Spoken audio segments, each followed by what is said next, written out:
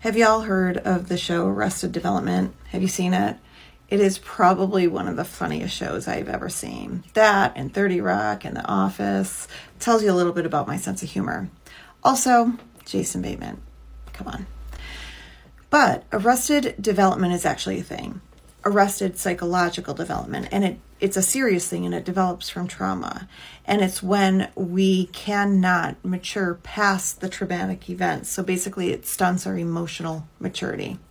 What happens when we get stuck in this state is that the past traumatic event does not feel like it's in the past. It actually feels like it's in the present, and we cannot distinguish past from present.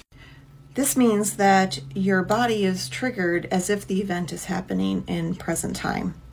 So when you find yourself always anxious, always on alert, always hypervigilant, you might be having a response to trauma and experiencing arrested psychological development. As funny as the show is, arrested psychological development is not funny at all. It is actually a trauma response and is actually quite serious.